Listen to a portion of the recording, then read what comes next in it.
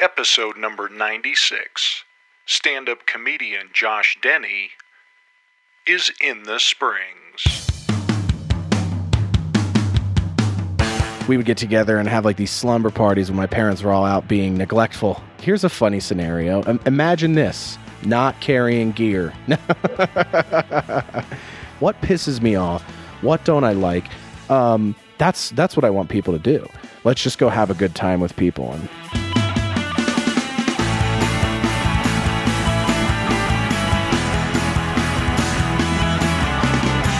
all right, so I got Josh Denny in the Springs. how's it going? Good, man. How are you? I'm good. Good. Thanks so much for hanging out. Yeah, thanks for having me. All right, so we're just going to kind of start with a little bit of your comedy history and background and how you ended up here in lovely Colorado Springs. Sounds like I was professionally trained. Absolutely. Juilliard, right? Yeah. A little bit School of Juilliard, comedy. NYU, Fine Arts Theater, Right. you know. The accredited Tisch School for the Performing Arts. Nice. I went there for about 15 minutes on a visit one time. Got Never a T-shirt, again. moved on. Yeah. All right, so how did you get into this stand-up comedy world? What's the background there? Yeah, it was something I was always into when I was a kid, and I was always sort of enamored with comedy and comedy movies. I was a huge Robin Williams fan as a kid. I had an aunt that I was very close with, and she'd never had kids of her own.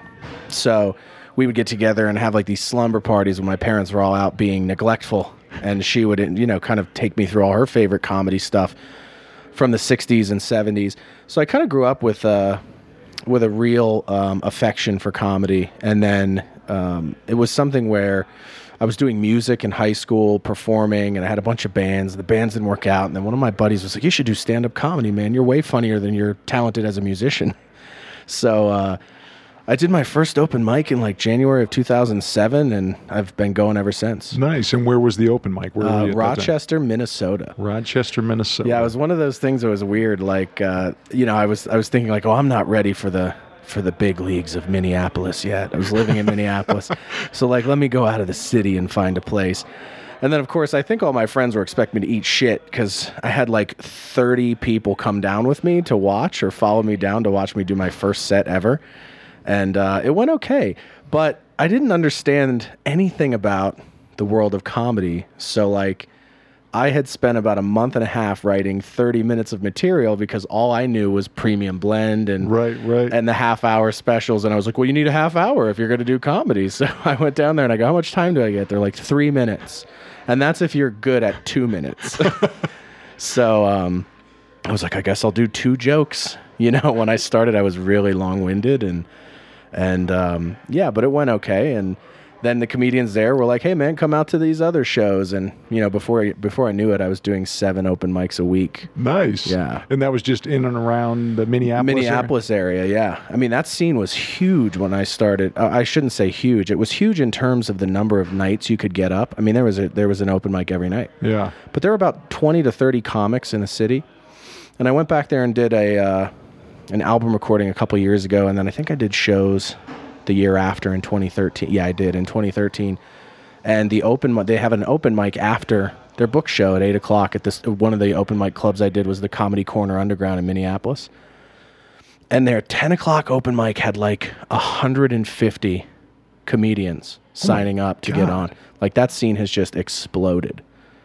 And it's insane. That's crazy. It's hard to get time because there's so many comedians. Like when I started, we almost always were guaranteed time because there would be about 15 of us total. Right. And you'd get time based on if you had friends or whatever, they'd bump you up a couple minutes, or, if you got to know the guys pretty well, they'd give you a little extra time. But yeah, it's gotten insane there. Yeah. So what was the preparation for you for that first open mic? It sounds like you wrote out quite a bit of material. Yeah, I didn't really write it. I really just kind of rehearsed it. Yeah. It was almost like learning a play, like lines for a play. And a lot of my jokes early on, I was just telling Landry this on the way over, a lot of my jokes early on were more like sketches. Right. But I didn't know how to make sketches or film them. So I was basically narrating these crazy sketch ideas to the audience. I didn't have like joke set up punchline back then. It was really just like, here's a funny scenario. Right. Imagine this. And I did that for the first 2 or 3 years I was a comedian. And so how did because it sounds like you had musical background, some acting, some writing. Yeah. What was it about stand-up specifically that kind of got its hooks into you that you continued to do it? Not carrying gear. Yeah.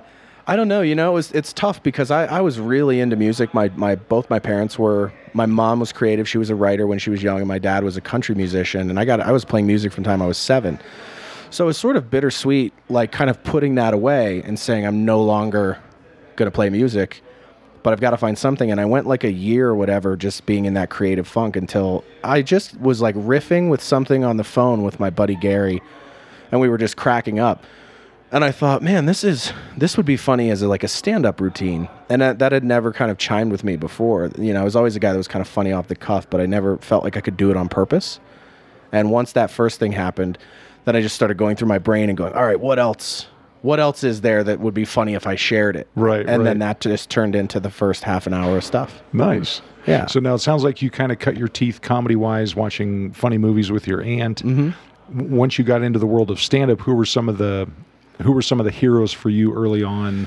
Well, early on, it's unpopular to say, but I'd say the first comic that was kind of like generational for that time, because this is 2006, so it was like Dane Cook. Right. Watching Dane Cook and be like, oh, you can just kind of talk about silly shit. When I was younger, my favorite stand-up comedian was Martin Lawrence. And I used to stay up and watch his like HBO specials and stuff late at night. I would sneak back up and go watch them because I wasn't allowed to watch them.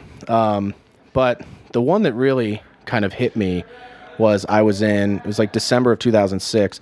I was in West Palm Beach, and I was working for a company called Crocs Shoes at the time, and I was traveling all over and opening new stores.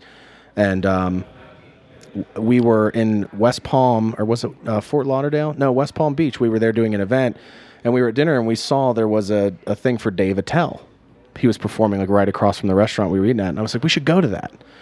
So we put it on the expense account and fucking, spent like $200 in drinks and stuff and went and watched the show. But, it was the second show Saturday. And so Attell did like 3 hours. Oh my God. That guy is one of the... He's the best. And still to this day, he's the best. Right. In terms of guys who are just clever, quick, off the cuff. When you talk about somebody who's born to be a comedian. Right. Dave Attell. And from what I've heard, I've never had the pleasure of meeting him, but his work ethic, comics that I've met who know him or know of him, the guy works constantly. Like when he's in New York, he's hitting mics, he's writing constantly. When he's in LA, he'll come to LA to take a meeting, and he'll end up doing like 6 shows in one night. Yeah. Like it's unreal. And he's still got it. Yeah. Like he's been doing this for 30 plus years or whatever. And the other thing I'll tell you is like when I first started, it was back in the MySpace days, I was pretty good with social media in the very beginning, and I guess still now to some extent. But I had built up a pretty big following on MySpace with some videos and stuff. And I remember reaching out to Dave when he got his HBO special and being like, dude, this was long overdue and you're one of my favorite comedians, and I probably would have never done it if it wasn't for seeing you. He messaged me back personally and was like, thanks, man, I appreciate it, and stick with it. If you enjoy it and you love it, like it's going to take a long time, so be ready. Yeah. And I was just like, that's so cool, man. That's crazy. Guy at that level being able to connect. Yeah, and his opener was Sean Rouse. I don't know if you know Sean. I know the name. I can't place it. But Sean was like so dark and so dirty and also so calm. And I was just like, man, the dynamic between the two of them was just, I felt like I saw 4 hours of the best stand-up comedy you could ever see. Yeah. And it was also kind of opening me up to this world of like club comedy that I had never really watched. And this like, oh, this is way different than TV. This is way better. So, and Sean I've actually gotten to work with several times, and I think he was living in LA for a while, and I got to see him quite a bit. And he was the first person to give me advice that night. That night I asked him at the bar, like as Dave was finishing his set, I was like, if I wanted to do stand-up comedy, what advice would you have? And he said, well, do as many shows as you can and don't steal anybody else's shit. That was it. Great advice. This is like the only advice you ever need. Yeah, that's gold. Yeah, do as many shows as you can and don't take anybody's shit. Yeah. And that was it. So now when you started in 2007, when did you start actually I guess I can't think of a better way to put this, become a comic? When did you start going on the road? I'll let you know when it happens. So it's still kind of a work in progress at this point? It's that way for everybody. I mean, I think everyone has a different definition of what becoming a comic is. Right. You know, I did really well with my stock with Crocs, and so a year into doing comedy, I took all my stock out and was like, I'm retired. I'm just going to do stand-up full time. And I went and did a bunch of like shitty one-nighters on the road for a year and lost all my money. Right. I was like, oh, I need to go back to work. And then I moved to LA. So, you know, I think it's just different, you know, and I think it constantly changes. For some people, it's when you get on I got on the road like 6 months into doing comedy, maybe less. Wow. I met up with some other guys, and we started this tour called the Verbally Vicious Tour. And, you know, we were going to be the edgiest, you know, comedians you could possibly find. But we went out and we were able to sell a lot of dates, and we worked a ton of shows around the Midwest and did every small town bar you could imagine. And that was a hell of an experience. So, you know, for me now, I think my goals are different than just getting on the road and doing as many shows as I can. It's more about writing and creating content that people like and that I think will stand the test of time. And, you know, that should be why you tour. Yeah. I mean, that's just my opinion, but that's what you're trying to get better at, and that's what you're trying to create and produce. And it's different now than it was when a guy like Dave did it. Like, reaching that level is being able to work 52 weeks a year on the road. Right. Now I don't know that you could even sustain an adequate living doing that. Right. Unless you're at the Louis C.K. level or whatever, where you're doing theaters. Right. So to me, I think that's, once you get to that point, I think that's when you can call yourself a comedian. Yeah. When you can fill seats by putting your name on a marquee and selling tickets somewhere, and you can sell 1,000 of them, then you're a comedian. I mean, do you think that goal is attainable just with stand-up? Because I know you're involved in a lot of other creative outlets. I mean, it could be. You know, there's a guy right now who's really blown up and who's really not done a lot of television. It's Tom Segura. Oh, right. And Tom's just an incredible comedian. And Brian Regan as well. Regan's the same way, too, yeah. I mean, Regan had, I think, some guest stars on sitcoms and stuff way back in the day, but yeah, I mean, Jim Gaffigan, same way. I mean, his TV stuff's sort of coming after he spent 20 years in the game. Yeah. So, you know, I think the hardest thing is just sort of looking around, and there are a lot of people who they'll get those breaks at 8 years in, 10 years in. But when you look at the guys that are great, like Bill Burr, Louis, Jim Norton, they don't get there until they're 20 years in. Right. So my expectation is I've got 10 more years now to try to get to that level. Yeah. So hopefully by 2025, I'm doing some kind of theaters, and, you know, I've got enough to kind of keep going that way. Yeah. But to me, you know, it's kind of all for nothing unless you're doing stuff that people will, like, I watched a George Carlin special the other day, like one from 76 or something, one of the very first ones. He still had brown hair, to give you perspective. And I felt like, dude, you could air this right now and it would be relevant to today's society. Yeah. Just giving liberal shit, talking about feminism, talking about a woman's right to choose. And it's like, on one hand, you go, how the fuck have we not progressed in any of these things in 40 years? Yeah. But on the other hand, you go, wow, how ahead of his time was this guy? And how on the money was he with his assessment of everything? Yeah. And it was just great to see. And so that's what you aspire to. I don't think anybody will ever get there, but you know, to be able to do stuff that I think people can find 20, 30 years later and go, oh, I like that. Yeah. You know, that's the goal. So this is kind of a cheesy question, but I'm always sort of fascinated by the process of stand-up. So much of it is in the moment, and it's one of the few art forms that you can't rehearse it unless you're on stage in front of strangers talking about it. You can practice your guitar in your bedroom, you can rehearse a play, all those sorts of things. At what point did it feel like you discovered kind of who you were on stage and what material appealed to you kind of at a gut level? You know, this is who Josh Denny is when I get up on stage. The inevitable, how did you find your voice question. I hated to say it, but that's the one. No, I get it. And I still think that's a work in progress too, but I can tell you the moment. There's a joke that I do that's on I'll do it tonight, obviously, but there's a joke that's on my 2012 album called Cinnamon American. And I was working on a bit where I was trying to figure out, how can I talk about how absurd the concept of African American is to me? You know, because I grew up with a black stepdad for like 3 or 4 years, stepdad figure. They weren't married, but he hated the term. he felt like it was sort of an asterisk next to American. Yeah. And I was like, okay, that I get. Like, that makes sense to me. But it was amazing to me, and it was sort of like, is black that bad of an adjective to where we came up with this third removed what's the word I'm looking for? Like label that we would use. And when I came up, I was doing a lot of black rooms, like all black rooms in the Midwest, Chicago and Minneapolis, mostly because they were easy to get on if you were a white guy and you weren't afraid to do them. But I did a lot of black rooms, and I couldn't get that bit to take. I couldn't get it to work.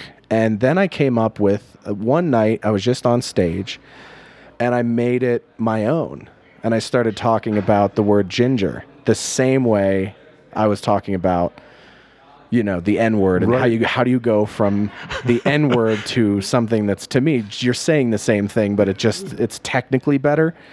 And it killed. And I was like, this is the stuff I want to do. Yeah. I want to take something benign and use it to discuss something very malignant. Right. And I want to make the audience have to be intelligent enough to put the two together. So now the goal is to have, an hour-long special that is a lot of those things where I am sort of backing you into a very deep, heavy subject matter, but you don't know you're going there until you're already laughing. Was it kind of an epiphany to have that moment happen on stage? Yes, it was that moment of like, these are the tunes, if you will. Right. Like, there was probably a point for Led Zeppelin where they were like, these are the tunes, this is how we write. Yeah. This is how it is going forward.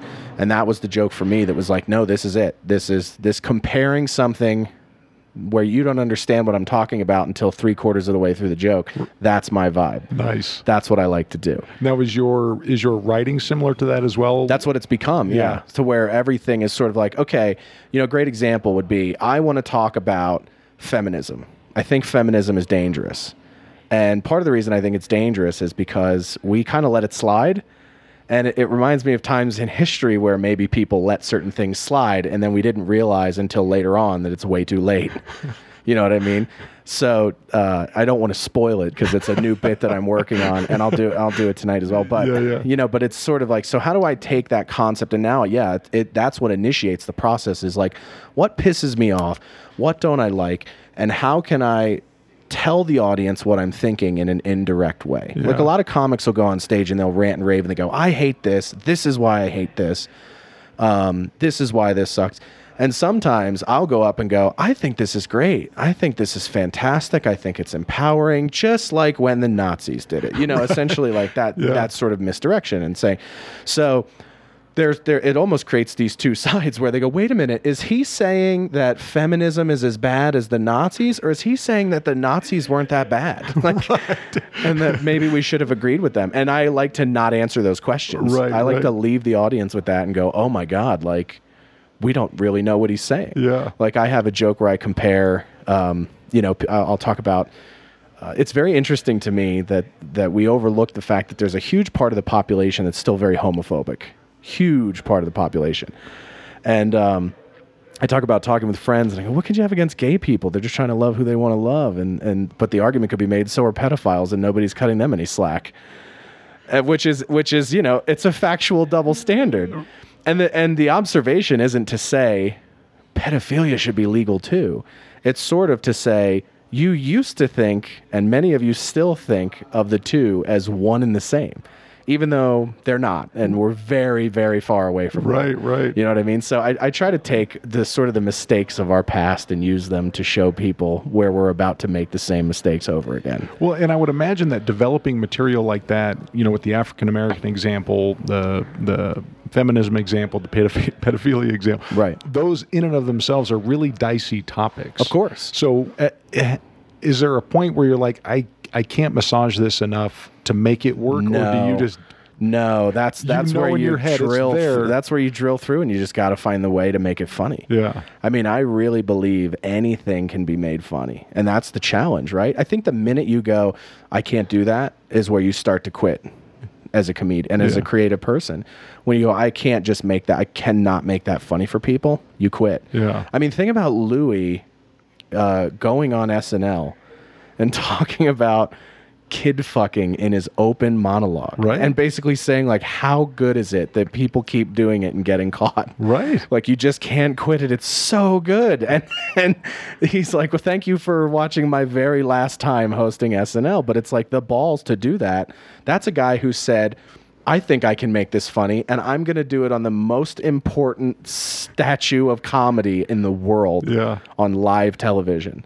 Like, that's a dude who really believes that he can make anything funny. And not only that, and this sounds twisted in that context, but that type of material, you know, if you go to any open mic in any, you know, shitty dive bar in the country, you're going to hear folks attempting that. Everybody edgy. wants to do it. Right, but what he's able to do is he does it smartly. Yes. And I know that sounds weird. No, but there has to be an intelligence to it. Right. You know, that anybody can walk up and just go, you know, kid fucking, right?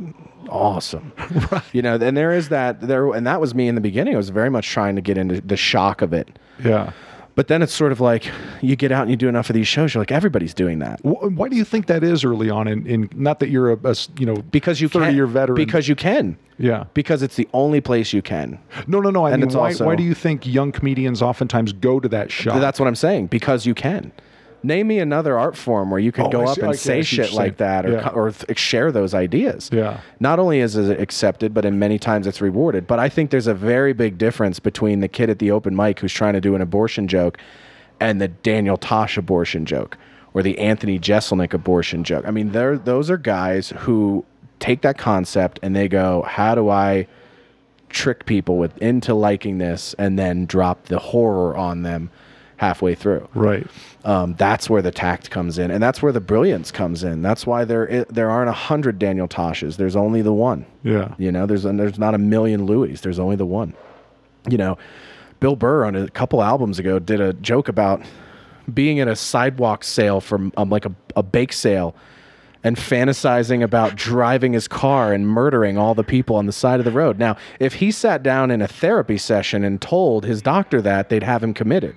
Right. But he did it into a microphone and people were laughing hysterically. Yeah. You know, and that's the thing. I think you have to tap into the part where people agree, where they understand, like, yeah, that's a good point.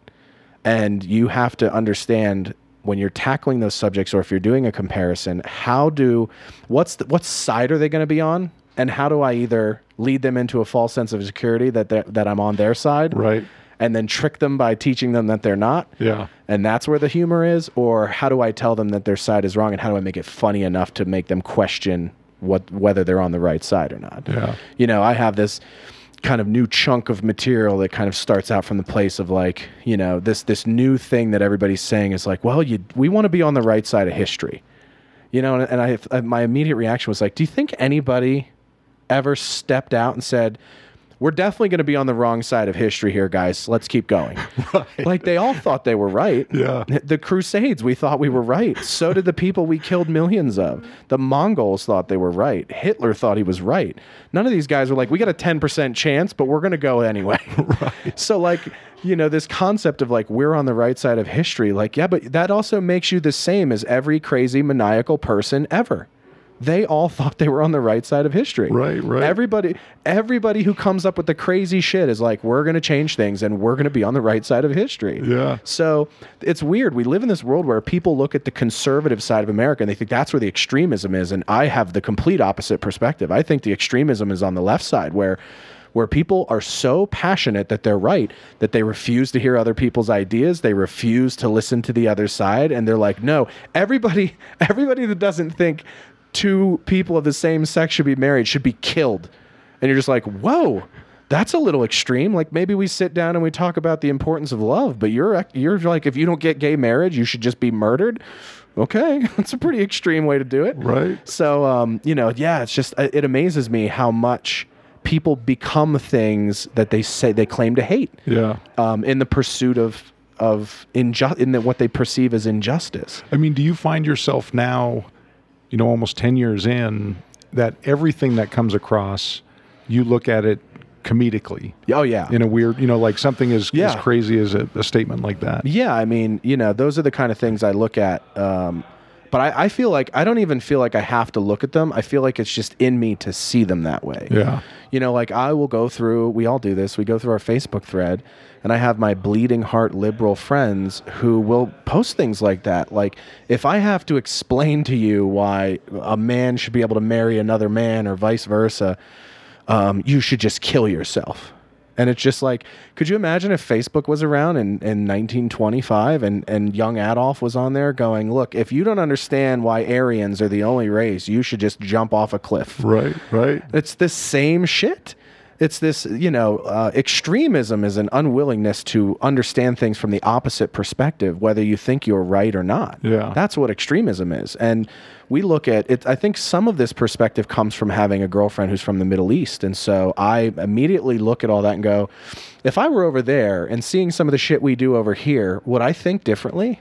Maybe not. Yeah. And it's interesting to me to see when you put the shoe on the other foot, so to speak, or you look at things from the other side of the table, how you kind of see we're all the same. Like, our extremism in America is different than the extremism in the Middle East, but it's in many ways it's the same. Yeah. I mean, do you feel this sounds sort of like a great example would be we look at the way people worship Allah and the way that they're willing to kill themselves for what they believe in, and we go, that's insane, that's sick. But we don't look at the way that girls aspire to be Kim Kardashian in the same way. And it's kind of the same thing. We don't understand it. It doesn't make sense to us. But one, we go, that's evil. And this one, we go, well, that's okay. She's not the worst thing kids could look up to until she is. Yeah. Until girls are killing themselves because they can't get their ass and lips big enough.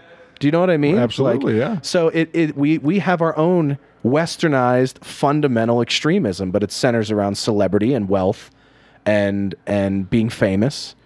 And people that don't believe in those things think we're sick and insane people. Yeah. And we look at people who wear rags and like explosives, and we think they're sick and insane people. Right. You know what I mean? Do you feel like, and this sounds a little heavy-handed, but do you feel like you're in a position to affect change with your comedy? Here's the difference. I don't care. No. I don't want to affect. I don't give a shit if it affects change or not. These are just my ideas. Yeah. I think you have to set out with a reasonable expectation that not everyone's going to agree with me. Not everyone's going to see it the same way.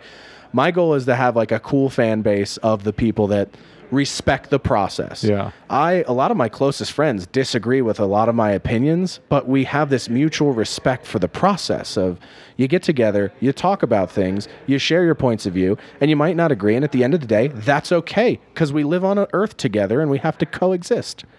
That's what I want people to do. Yeah. I want people to stop believing that their shit is so right, whatever it is, that they're willing to die or kill for it, because nothing's that serious. Yeah. Nothing on this planet has to be that serious. We're not going to live long enough for any of those things to matter that much right now. Yeah. And so I don't know. I think my goal is to create a healthy debate. I want people conflicted with themselves when they leave the show. I want them going, boy, I thought this about that, but he raises a lot of good points. Well, that's good. It's sort of like to disarm the level at which people care about certain things. Yeah. They understand just enough about the other point of view that they maybe care less about their point of view. It's chiseling away at them, man. Gotcha. You can't do it all at once. There's not maybe there is, but I don't think there's a joke out there or a premise or a concept out there where people are just going to convert right away. Right. You know what I mean? Otherwise, we have that. It's called organized religion. And that's what you would do. If you went up on stage and spoke for 35 minutes and converted everybody in the audience, you're not a comedian. You created a cult. You're tax-free at that point. Yeah, you're a new messiah.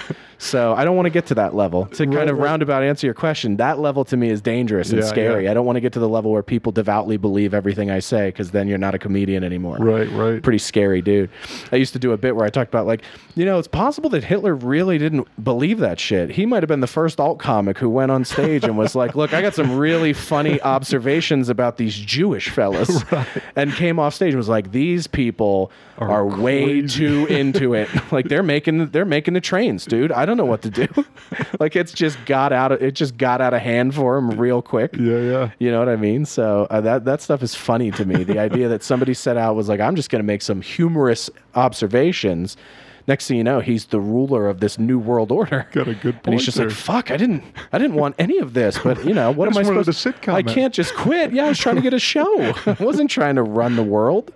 Well, this is kind of a weird non-segue, but tell me a little bit about March of the Pigs, your podcast project. Yeah, so the cool thing is we've talked a lot about serious comedy, and there's this other side to my personality that likes just silliness and having a good time, and I don't drink, I don't do any drugs or anything like that. I'm pretty corny, but I do love food. And all of my best memories in life come from food. And I find that eating with people is a great way to kind of break their barriers down and disarm them and get them opening up in ways that they wouldn't. So March of the Pigs, a podcast idea I had to do that, to take people to like favorite restaurant spots, in LA of mine or theirs.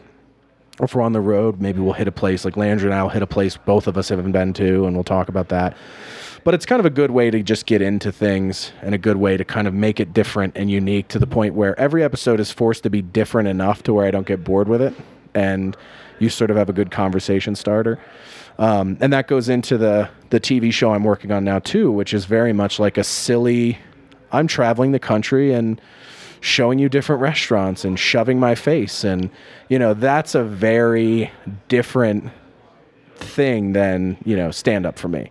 That's more of a, let's just go have a good time with people and make them laugh and make them have fun. And I also have a great appreciation for gluttony, because gluttony is kind of one of the last things that we don't have food interventions for people, and we probably should. So to me, it's kind of cool. It's sort of like, in my mind, I'm going out and doing drugs with everyone else in the country. It's the last accepted sin, right? Yeah. And it's, by the way, we probably got 6 months before the vegans take it away from us. But to me, that's the fun thing, is I can basically go out and eat food and hang out with strangers and meet cool people, and hopefully they buy it. That's very cool. Hopefully they order 13 episodes and we get to keep doing it. But nice, we've done one now, and it should be airing sometime in June, and hopefully people will get to see it. Where can folks find that? It'll be on Travel Channel. Nice. And it's called Ginormous Foods. So yeah, we don't have an air date yet, but hopefully it'll be sometime in June. Oh, well, good for you, man. Thanks. Congrats on that. Yeah. Well, Josh Denny, it has been a pleasure. Yeah. I appreciate you taking some time out. And pretty heavy stuff, but not at all. Not at all. That's interesting, man. I appreciate it. Cool. Well, thanks for having me. You bet. Enjoy your week here at Looney's. I will. It should be a fun time. All right, man. Thanks. Thanks. So there you have it, stand-up comedian Josh Denny. My thanks to Josh for taking time out to be on the show, and best of luck to him on his upcoming television project as well. My thanks to Eric and the great folks at Looney's Comedy Corner for their continued support, and as always, thank you for listening to In the Springs. If you're enjoying the podcast, take a second to post a positive review on iTunes or wherever you consume your podcast media. Until next time, I'm Ryan Lowry, and we'll see you again right here in the Springs.